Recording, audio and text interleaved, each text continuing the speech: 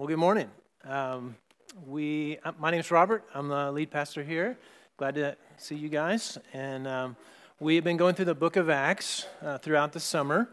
And you want to keep your thumb in where Caleb just read, because you'll be referring back to that as we go in Acts chapter 10. But I want us to try to remember back long ago, beginning of summer, when we looked at the opening, the opening chapter of the book of Acts. And so this will be Acts chapter 1, which is up here on the screen. It says, "So when they had come together, they asked him, 'Lord, will you at this time restore the kingdom to Israel?'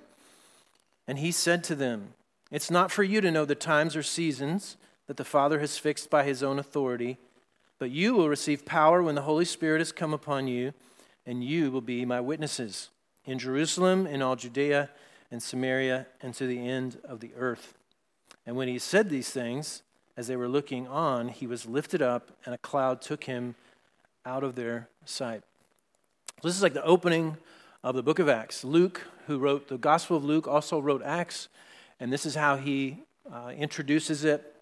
And these disciples who had grown up since they were little boys, understanding that the epicenter of the kingdom of God on earth was the Jewish people in the place where the Jews resided in Israel. Not only that, they'd heard that that epicenter had been under fire for 700 plus years. They had been occupied by the Assyrians, the Babylonians, the Persians, the Greeks, and in the first century, the Romans. And they've also heard that there's a Messiah that's coming, and that Messiah is going to get rid of the bad guys and is going to reestablish the people and the place of Israel. And so when Jesus is saying to them, "You're going to be witnesses to all the nations," and this is the new version of the kingdom of God, it's a tough sell, and for good reasons, right? And so it's a stretch for them to then push out into other nations, other ethno-linguistic groups, and to include them also into the kingdom of God. This is why they're asking Jesus in this Acts 1, "Will you at this time restore the kingdom to Israel?"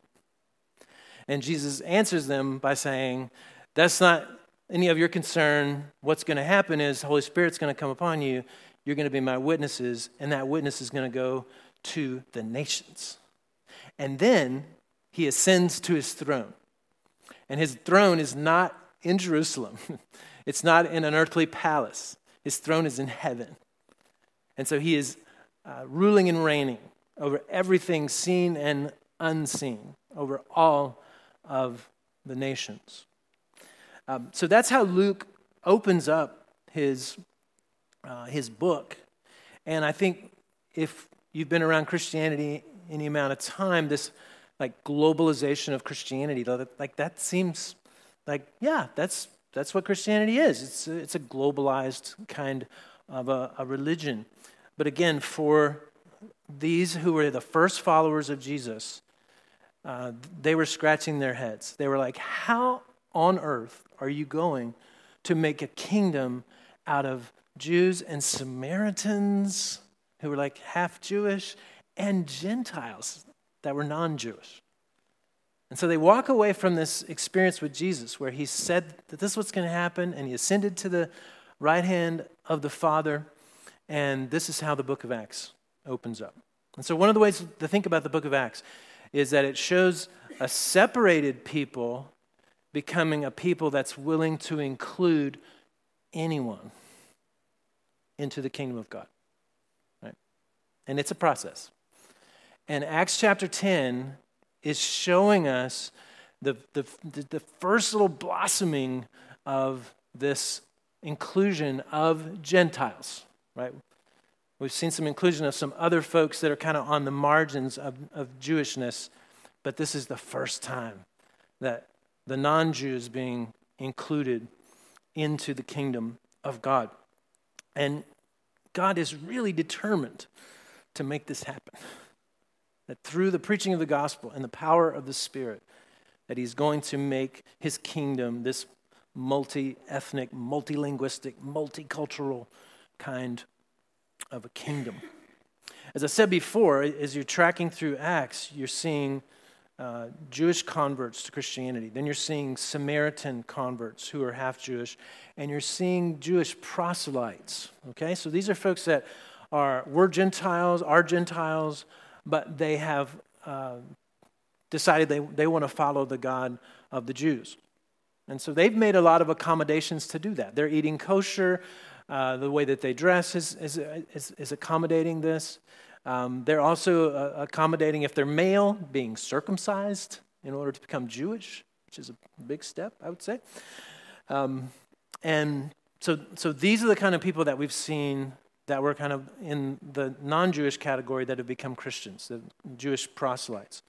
And honestly, many of the early Christians, including Peter, kind of wanted that to be the model, that those who are Gentiles would come to faith in Jesus by also adopting eating kosher food practices, being circumcised if you're male, adopting all of the Jewishness, as well as adopting faith in Jesus. And I think Peter would have been on that train. I know he would have been on that train if it hadn't been for what happens in Acts chapter 10. So last week, if you were here, and if you weren't here, I'd encourage you to go back and listen to that sermon from Christian Hogan. It was an excellent sermon, and it kind of gives us the backstory of how Peter gets to the doorway of a man named Cornelius, who is a Gentile. And the short version of that is that God speaks to Cornelius through an angel and says, I want you to go find this guy named Peter, and he'll tell you, basically tell you about me. About God. So Cornelius sends some people to go get Peter. While that's happening, Peter's having a vision, and that vision is basically the message of that vision is it's okay to eat non-kosher food. And so Peter's kind of scratching his head. What does that mean? And then some of Cornelius' guys knock on the door, and Peter goes with them to Cornelius' house. So he's like, oh yeah, it's okay to eat non-kosher food. That means I can hang out with non-kosher people, right?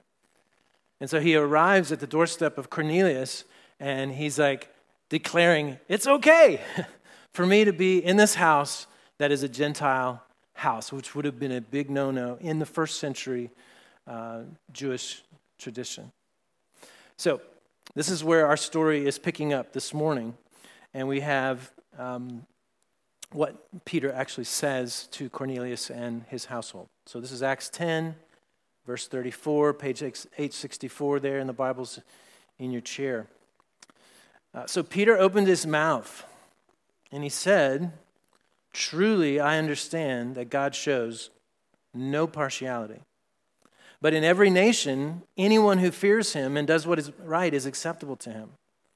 As for the word that he sent to Israel, preaching good news of peace through Jesus Christ, he is the Lord of all. You yourselves know what happened throughout all Judea, beginning from Galilee after the baptism that John proclaimed, how God anointed Jesus of Nazareth with the Holy Spirit and with power, and he went about doing good and healing all who were oppressed by the devil, for God was with him. And we are witnesses of all that he did, both in the country of the Jews and in Jerusalem. They put him to death by hanging him on a tree. But God raised him on a third day and made him to appear, not to all the people, but to us who had been chosen by God as witnesses, who ate and drank with him after he rose from the dead. And he commanded us to preach to the people and to testify that he is the one appointed by God to be the judge of the living and the dead. To him all the prophets bear witness that everyone who believes in him receives forgiveness of sins through his name. So the first part of this is just what Peter said, right, to these Gentiles.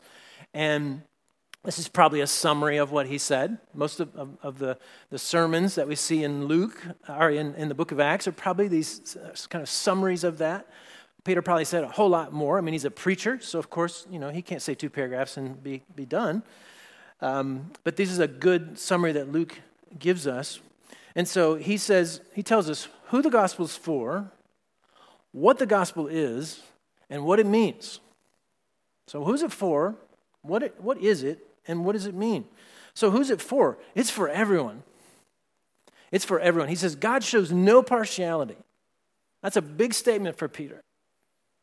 He's saying God is showing favor to everyone, Jews and non-Jews alike.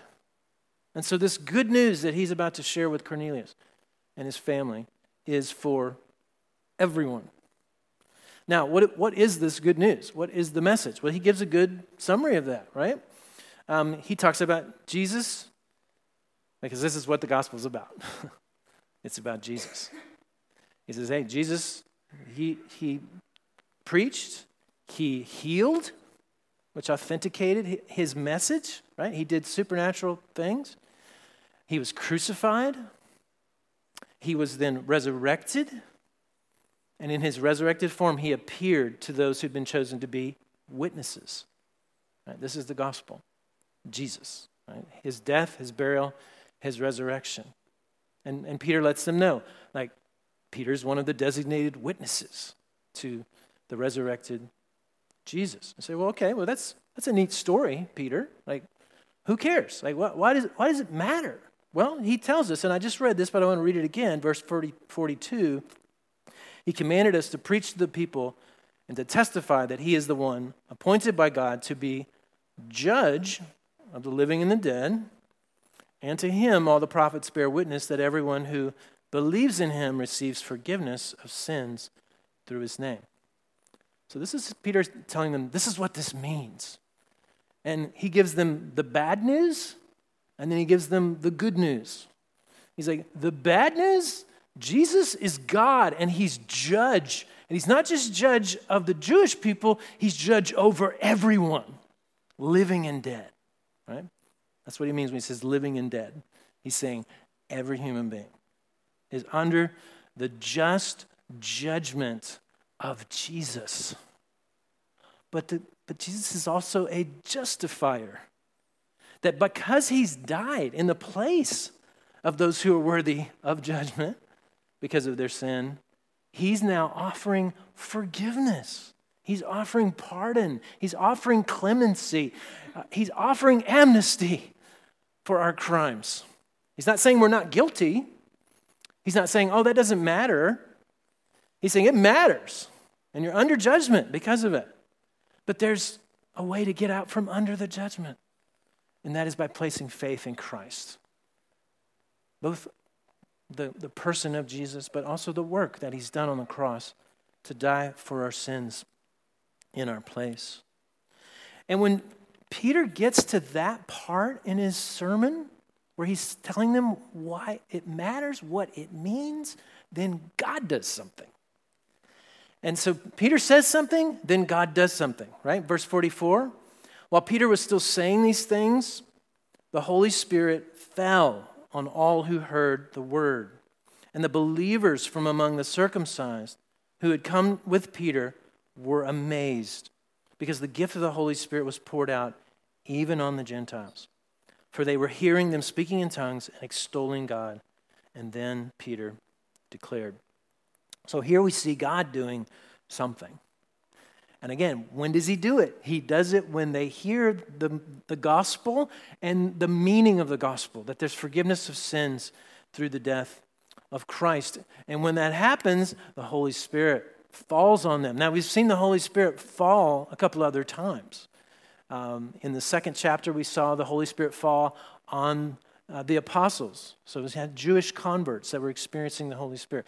Then later, we see the Holy Spirit fall on Samaritans when Peter and John go to see the Samaritans that had become Christians through the ministry of Philip. And the Holy Spirit falls on them. And here we see a third kind of Pentecost where the Holy Spirit is falling on the Gentiles, right, in that moment. The reaction of the Jewish Christians to this is kind of telling, right? I mean, Luke says they were amazed because the gift of the Holy Spirit was poured out even on the Gentiles, right? Like, wow, this is surprising to them. There's been some talk in a book that I'm reading and online now that I have heard this term. It's called the lesser minds problem. It's kind of a sociological concept where we, just as human beings, we tend to consider others as having a lesser mind, like we know better. And especially if a person is different than us, if they talk different than us, they have different clothing than us, they're from a different place than us, we immediately kind of have this default that they are a person of lesser mind. Now, I think that was probably going on between Jew and Gentile, going both ways. But here we have an even greater problem, which is the lesser souls problem. That they're thinking, these Gentiles, they have less access to God than we do. We have a spiritual preference over and against these Gentiles. And so they're very perplexed. Like, what is going on here? Because it seems like they don't have lesser souls than we do. They don't have less spiritual capacity than we do. And now, even this is being experienced, even though Jesus did say, "Go make disciples of all nations," from Matthew 28. Even though Acts 1:8, it's like the Spirit's going to come upon you, and you're going to be my witnesses in Jerusalem, Judea, Samaria, and the ends of the earth. Right? They'd heard this stuff, but it was still just a hard stretch for them, and for good reason. Right? There's good reasons why it was a stretch, and there was no religion that was beyond culture, beyond your country, really, in the ancient world.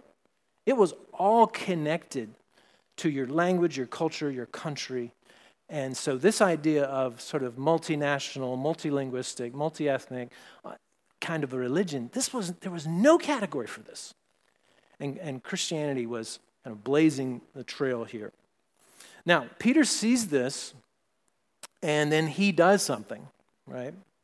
So he declares, verse 47, "Can anyone withhold water for baptizing these people who have received the Holy Spirit just as we have?" And he commanded them to be baptized in the name of Jesus Christ.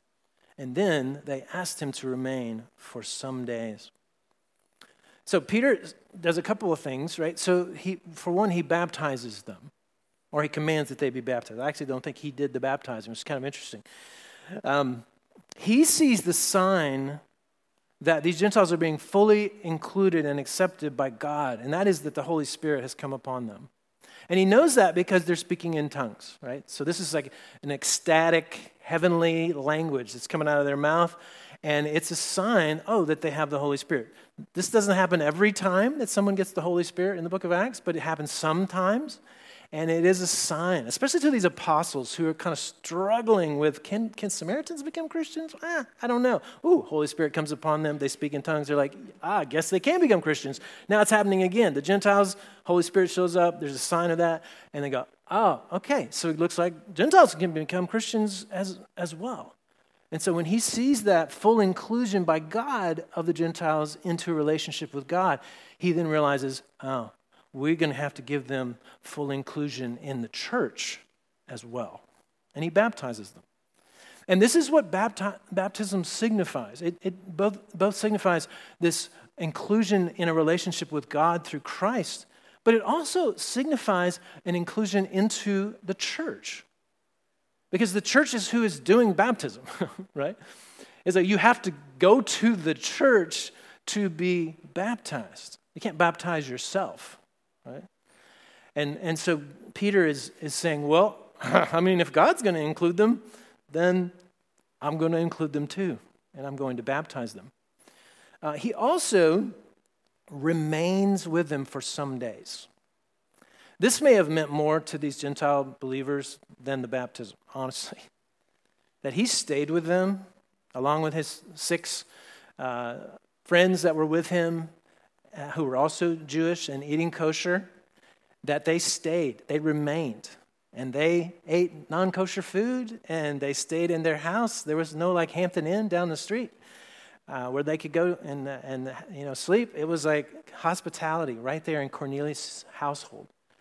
And so Peter and his little posse remain with these Gentiles. And so it's an opportunity for Peter to actually back up his words that he had spoken earlier, right? He's like, God shows no partiality. And they're like, sweet, why don't you remain with us some days?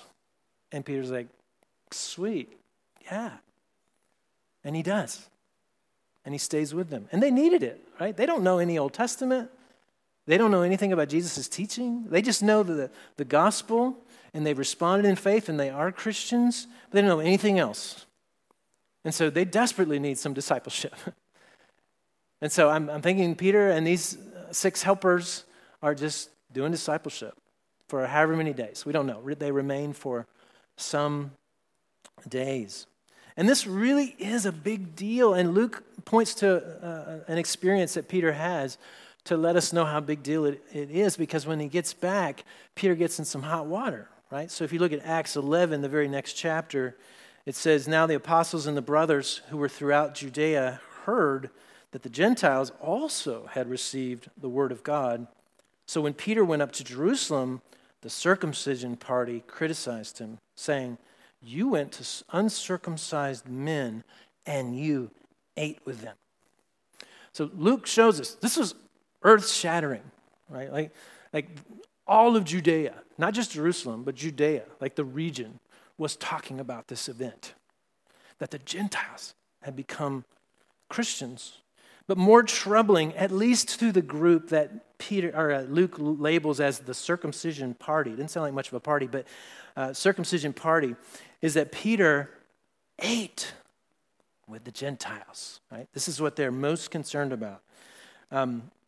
Now, Peter's answer to them, which is also in chapter 11, is, on one hand, the vision that he had, which was last week's sermon. So go back and listen to that. But it was this vision that he had where God basically says it's okay to eat non-kosher food.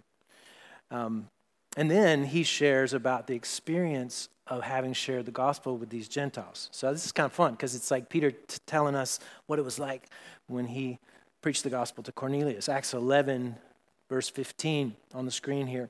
As I began to speak, the Holy Spirit fell on them, just as on us at the beginning. And I remembered the word of the Lord, how he said, John baptized with water, but you will be baptized with the Holy Spirit. And if then God gave the same gift to them as he gave to us when we believed in the Lord Jesus Christ, who was I to stand in God's way? So you can see Peter connecting dots. He's like, okay, so Jesus said to us that we would be baptized by the Holy Spirit. Then the Holy Spirit fell on the Gentiles just like us. So this must mean that Gentiles are part of us, because we all had the same experience of coming to faith in the gospel and experiencing the Holy Spirit. So, interesting stuff, I think, at least. What does this have to do with Austin, Texas in 2023, right? Does it have anything? I think it has a lot to do with us and for us as a church. So here's a few things. So one is, as Christians, we're called to move toward the other. We're called to move toward the other. There's a lot of talk in our culture about othering and how we shouldn't do it, right? And it's absolutely true. I mean, othering is defined as it's labeling someone who doesn't fit in or doesn't follow the norms that are acceptable. They can even be perceived as a threat, right? And so there's different ways that we other people and say, those people are out, our people are in. And this is definitely a call to move toward those who are not like us, whether that's linguistic or cultural or racial or a whole host of other things that we use to other people. Now, there is an in and an out in Christianity. We do have this concept that some are Christians and some are not Christians. Those who are Christians are those who have put their faith in Christ, what he did on the cross for them to save them from their sins. And through faith, they've come into a relationship with God, and they've come to be a part of his church. So there is a place in Christianity for in and out. But it's also a very inclusive invitation, right? Because this is what we see in Acts 10. It's for everyone. It's for everyone. No matter what your level of intellect or your socioeconomic abilities or your race or your culture or whatever, come, right? And again, in first century, this was not a thing. There was no religion like this. This is the first time that any kind of a religion was saying everyone can come, no matter who you are, male, female, child, no matter what culture, what nation, come through faith in Christ and come be a part of Christ and the church. One way that the church does this is through hospitality. And we see this in the New Testament many, many times. But here's a couple of examples. Romans 12:13. Paul writes this to the Roman Christians: contribute to the needs of the saints and seek to show hospitality. Hebrews 13:2, do not neglect to show hospitality to strangers, for thereby some have entertained angels unawares. The Greek word translated hospitality there is philoxenos. It's love for the stranger. This would be the opposite of xenophobia, which is talked about a lot in our culture, right? The fear of strangers. But Christians are supposed to be the opposite. We're supposed to be loving the stranger, moving toward the stranger. And as human beings who are influenced by sin, we are so tempted to not move toward the stranger and instead other the stranger, right? People in the Northeast, they hear a Southern accent, they immediately think that person is not as smart as those who are in the Northeast. And I experienced that when I was there. Rural people like to talk trash about people who live in the city, right? They're lesser than because they're big city people. Progressives and conservatives, sometimes they literally define their identities merely as being against their opponent, right? You have folks in Austin, I've heard, that are like, those Californians, they're just ruining our city, right? Sorry if anybody here's California. We're glad you're here, okay? There's racial stereotyping. There's Americans that people from other countries, right? I mean, this is so natural for us as fallen human beings to other people. Longhorns, other Aggies, right? Yeah, we got some in the room. There's a whole Aggie section over here. So and Aggies, sometimes other Longhorns. Okay, so we're all equal opportunity. But the point is, we're tempted. We're tempted to other, and we're called instead in the gospel to move toward the other, including those who other us. This is where it really gets challenging, and this is what Peter's doing. He's moving toward someone who he would perceive as othering him. He's moving toward Cornelius, who's a Roman centurion. Like this guy is the enemy. He's the occupier. He's the one that before Christ rose from the dead and explained these things to him, he was thinking, the Messiah is going to kick this guy out of our country. And now he's saying, no, you're my brother. You're my brother in Christ. So this moving toward the other is even toward those who might be perceived as othering us. I remember going on a mission trip to the Dominican Republic, and we had spent all week in this village that was kind of this informal settlement. I think it's the official term. And so you had people living in cardboard boxes and tin shanties and all kinds of really, really, really difficult situations. And so we'd been in there all week. We had been feeding people and helping with kids and just doing a number of different things to try to serve. And we're coming out of there on one afternoon, and this church that we had actually attended the Sunday before had set up this massive trailer with a big sound, massive speakers on this thing. And they were about to do some evangelism in this village, except they were on the outskirts of the village. And they were about to crank these speakers up to the top level. And they were just going to yell into the community and say, Jesus loves you, and you need to become a Christian, and sing some really loud worship songs. And we were appalled. We were just like, no, don't do this. And so we had this conversation, or the people that spoke Spanish had this conversation. I was there for moral support. But we had this conversation where we're like, no, let's not do that. Let's go into the community. Like, yeah, we can have a service, but let's go into the community. And they were like, no, it's dangerous in there. We're not going in there.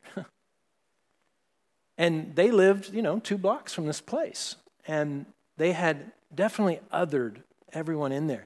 And it was interesting because we actually felt safer in that community than we did anywhere else in Santo Domingo.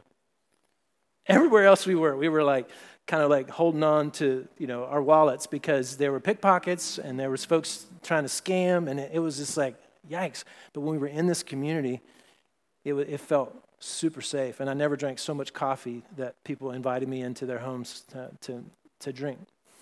But when I walked away from there, and I'm thinking kind of self-righteously, like, oh, I can't believe they would do that. The Holy Spirit was very kind to convict me and go, yeah, but there's places that you don't go, neighborhoods you don't go in, places you think are scary and dangerous, and you have othered them just like these folks have. And so, again, this is something that's it's so easy to fall into. And the gospel of Christ can transform us to move toward the other. Number 2, I think partly we see the example of Peter here proclaiming the bad news and the good news of the gospel, right? He doesn't soft sell the bad news. He's like, Jesus is your judge, and he's your justifier. You can come to him through faith, and you can be saved from your sin. But he doesn't hold back on the bad news. And this is something you see in Acts over and over and over again. They do not soft sell the gospel. They speak of the bad news, and then they give the remedy for that bad news. And so those of you that are not yet Christians, hear the bad news and the good news this morning. That if you have not yet put your faith in Christ, you're under condemnation, and it's just. And Jesus is your judge right now. And the call this morning is to turn to him in faith. But if you don't, he remains your judge, right? That's the bad news. And it helps us understand why the good news is so good, because we can have freedom from that condemnation through faith in Christ Jesus. Number 3, and this has been a point many times in this Acts series, that we want to rely on the Holy Spirit in our missionary endeavors. We want to rely on the Holy Spirit. How do we do that? Real quickly, one is we center on the gospel, right? How is it that the Holy Spirit showed up in this story? Peter preached the gospel. Holy Spirit showed up, right?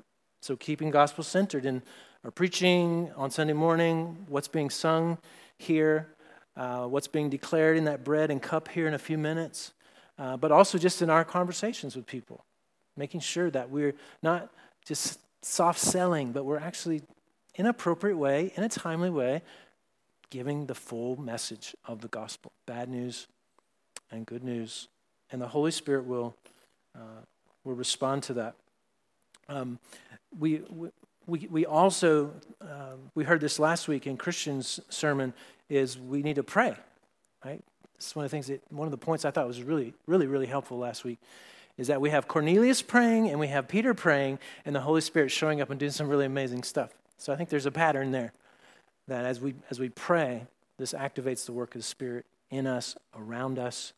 And so staying gospel-centered and praying. And then being full of faith, right? And I've said this multiple times, and this is mentioned in Acts multiple times, where this idea of when the Spirit is prompting, you say yes. That's what it means to be full of faith.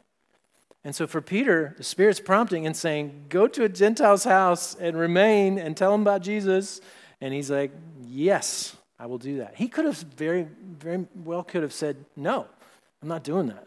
It's too uncomfortable. I'm going to keep all these practices that I've had for my whole life.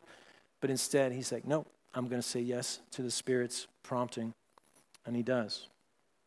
The number 4 would be gather Christians into the church. Gather Christians into the church. You see, when Peter sees someone become a Christian, his first thought is, I got to baptize him.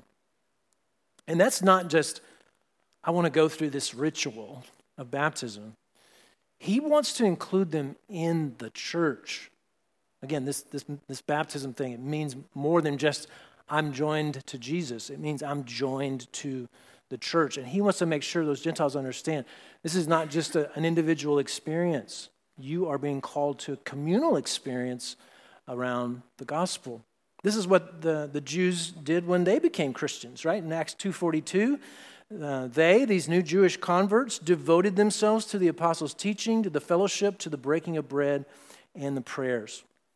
And so this is what they do when they became Christians. They baptized them, and they immediately were coming under the apostolic teaching. They were devoting themselves to that local expression of the church. They were participating in the spiritual rhythms of that community, praying and having hospitality, taking the Lord's Supper. And so when Peter sees these Gentiles converted, he's like, okay, church, we gotta join them into this a new local body, right? And so even today, we're doing a membership class, right? And we're going to eat Torchy's tacos, and we're going to go over to my apartment, and we got a couple of folks that are going to do this. If you're like, sign me up, I want to know more about what it means to be a member of the church, check in with Ellen later, and she'll get a couple extra tacos, and you can join in. And we're going to talk about baptism, because some of you are not yet baptized, and that's important. But we're going to also talk about what does it mean to be a member at Ridgetop Church. And there's about 20 of you in the room that have already done that process, and it's, I think, a very meaningful part of what it means to be a fully, grown-up disciple, is joining yourself to a local body of believers. We're reminded of these concepts every time we come to this table. Part of why Jesus instituted the Lord's Supper was what meals meant in the first century. And what meals meant in the first century is, I accept you. You had someone into your home and you ate with them. This is why the conversation about, you ate with them, Peter? What are you doing? And partly because it meant so much in the first century. And so Peter was basically communicating, I accept you. You are my brother. You are my sister, right? And when we take the Lord's Supper, we are being reminded that God has done this for us, that we were the ultimate other.